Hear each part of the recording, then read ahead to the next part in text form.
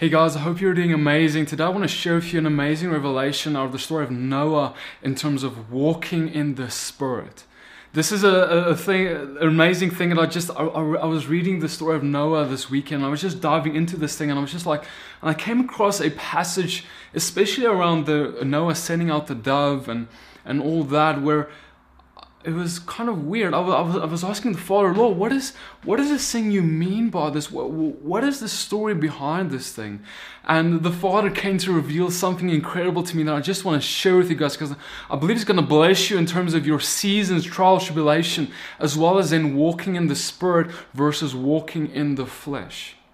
So I want you to stick with me in this short teaching. So let's dive into the story of Noah.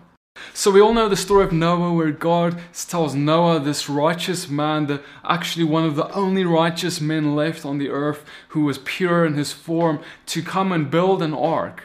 And build this ark and bring the animals into the ark and him and his family and all of them, they get into the ark and through that God saves the world. But then we also see that there's this number that God says in Genesis 7 verse 11 that the earth is going to be swallowed by water for 40 days and 40 nights. And so the first important thing that we need to understand is this number 40. Because when I heard the number 40 and it should remind you too, there's a lot of things in the Bible that talks about 40.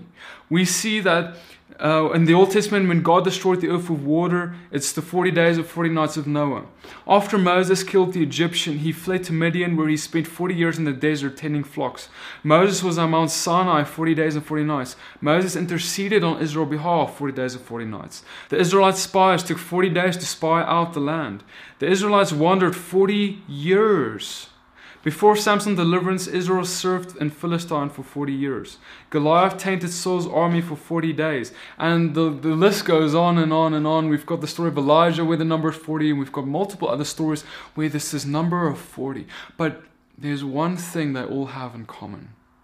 A trial, and then at the end of that 40 days and 40 nights, there is a choice that has to be made by the person going through that 40 days and 40 nights.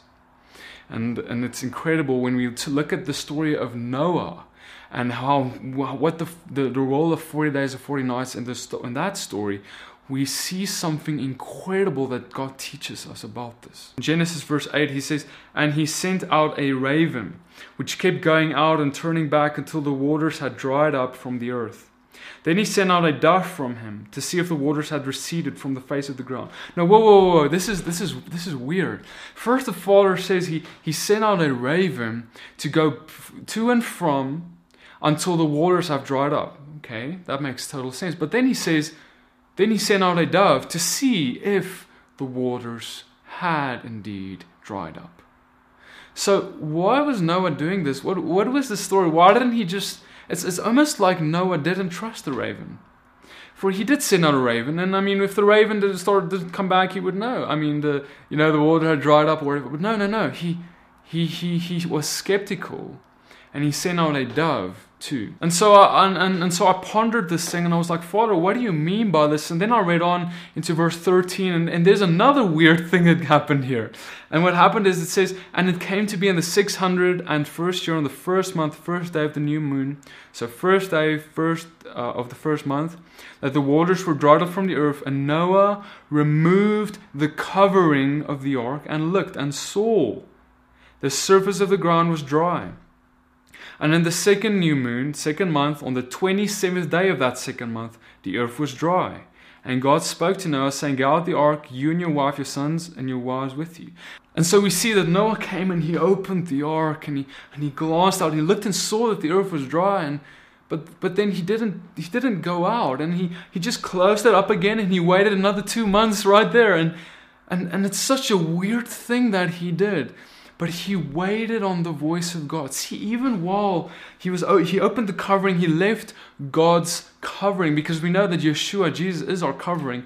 He opened the ark and he left that covering. He looked and he saw that it's dry and it looks free for us to go. But he's like, no. And he waited on the Father's voice. Until it says, and God says, go out now into the ark. 2 months later, guys, 2 months later, while knowing that it's dry, knowing that they couldn't go out, knowing that there's probably nothing stopping them from going out, another 2 months they stay in this ark and they wait for the Father's voice. Noah waits. And I bet you guys that Noah's family was like, Noah, what are you doing, man? It's dry. We can go out. We're running out of food. This place, it's dirty.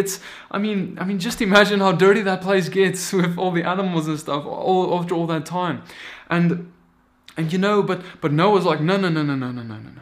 We're not going to trust our flesh.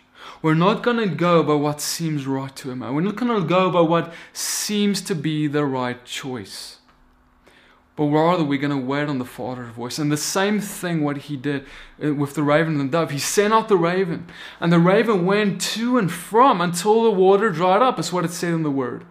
But he didn't trust the raven, this unclean bird that represents our flesh. He didn't trust that bird. But he sent out a dove. And we know that the Holy Spirit descended on Yeshua, Jesus, as a dove. So we know that the Spirit is connected to a dove, this animal of a dove. And Noah, he sends out a dove after sending out the raven. And it's so incredible. And this is this lesson where the Father tells us that, listen, it may seem like it. You can even trust things like it. You can have signs even like the raven. You can have signs and things. But I want you to be patient and wait for my Spirit's voice and guidance to guide you out of this season, out of this trial that you're in, out of this 40 days and 40 nights that you're in. Are you going to wait for my voice? Are you going to trust that my voice is going to be the very thing that leads you out? Or are you going to lean on your own understanding? Are you going to lean on what seems right to a man? But see, guys, this gets much, much, much better. You see, this dove, the dove goes out, and the dove is sent out, and the dove goes and wanders, and he comes back for the water. It has, in fact, not dried up yet. Then he sends out a dove a second time, and this happens. And the dove came to him in the evening, and see, a freshly plucked olive leaf was in its mouth.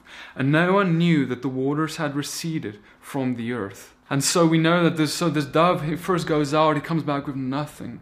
Goes out and searches, but finds no place to rest.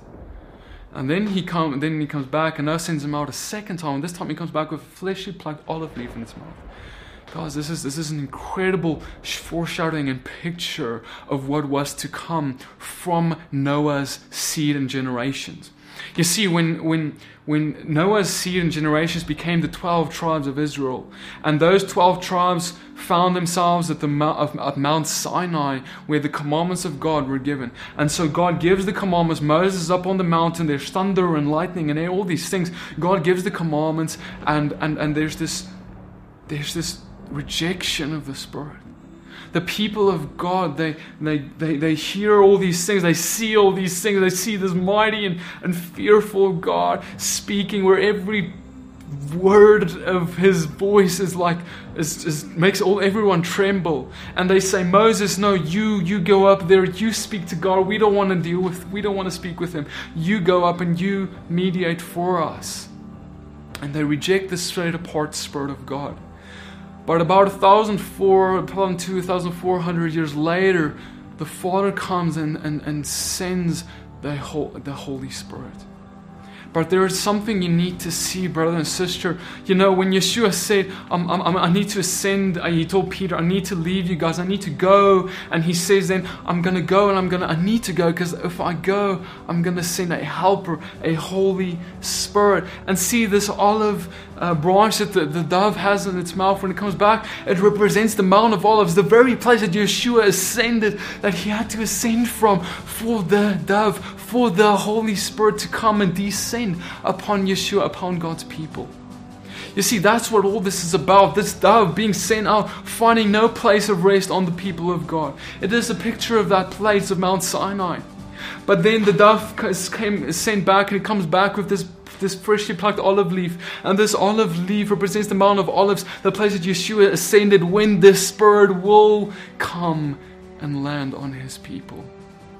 Noah's family would go and become the olive tree. We read in Jeremiah 11 verse 16, Yahweh has named you green olive tree, beautiful of goodly fruit. With the noise of a great sound he has set it on fire, and its branches shall be broken. And so we see that the Father says that you, and he's talking about Israel here in Jeremiah, specifically talking about Israel, you are the olive tree.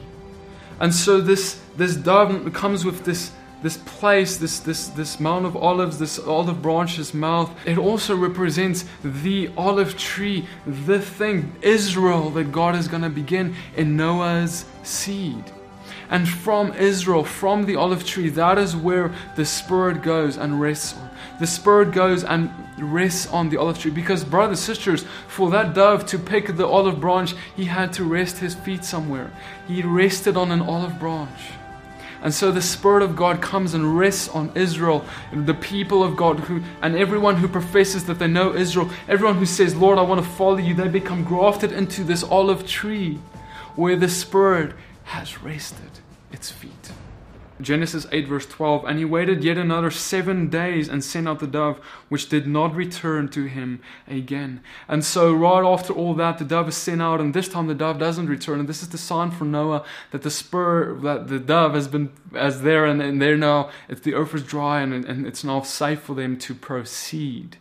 And guys, I want to submit to you guys that God's ark, the arrival of Yeshua, God, when he comes, when the ark of the covenant, all of these things are going to be revealed again, is when all of these things have come to pass. Where both on Mount Sinai, the truth has been given, where in that instance of the Spirit been sent out but not returning, but also the second time when the Spirit is sent out and rests on the people at the festival of Shavuot, or Pentecost as we call it in English, and all these things happen. And that is the two signs, that in the fulfillment of those two prophecies to its fullness, the pouring out of truth and then the pouring out of the Spirit, those two things are a unity. The law and the Spirit that goes and follows the law, all those things are necessary for God's ark to come and land. All those things are necessary for everything to be revealed. For when the Spirit is sent out the last time and he doesn't come back and everything has come to its fulfillment, that is when Yeshua is going to be coming back. And see, the number 7, the 7 days that he waited before sending out the Spirit the last time, represents completion. 7,000 years. We know that the 7,000 years, the millennium reign of Christ, when God comes, when Yeshua comes back and he comes to dwell with us in the millennium.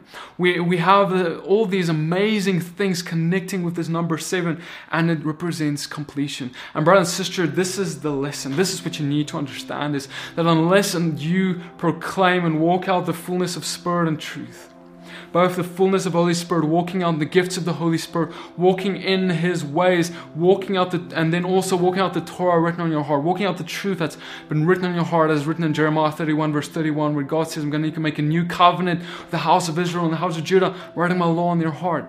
And then he says, I'm going to cause you in Ezekiel with my Spirit to walk in these things. See, it's the fullness of Spirit and truth that God requires for us before he will be coming back.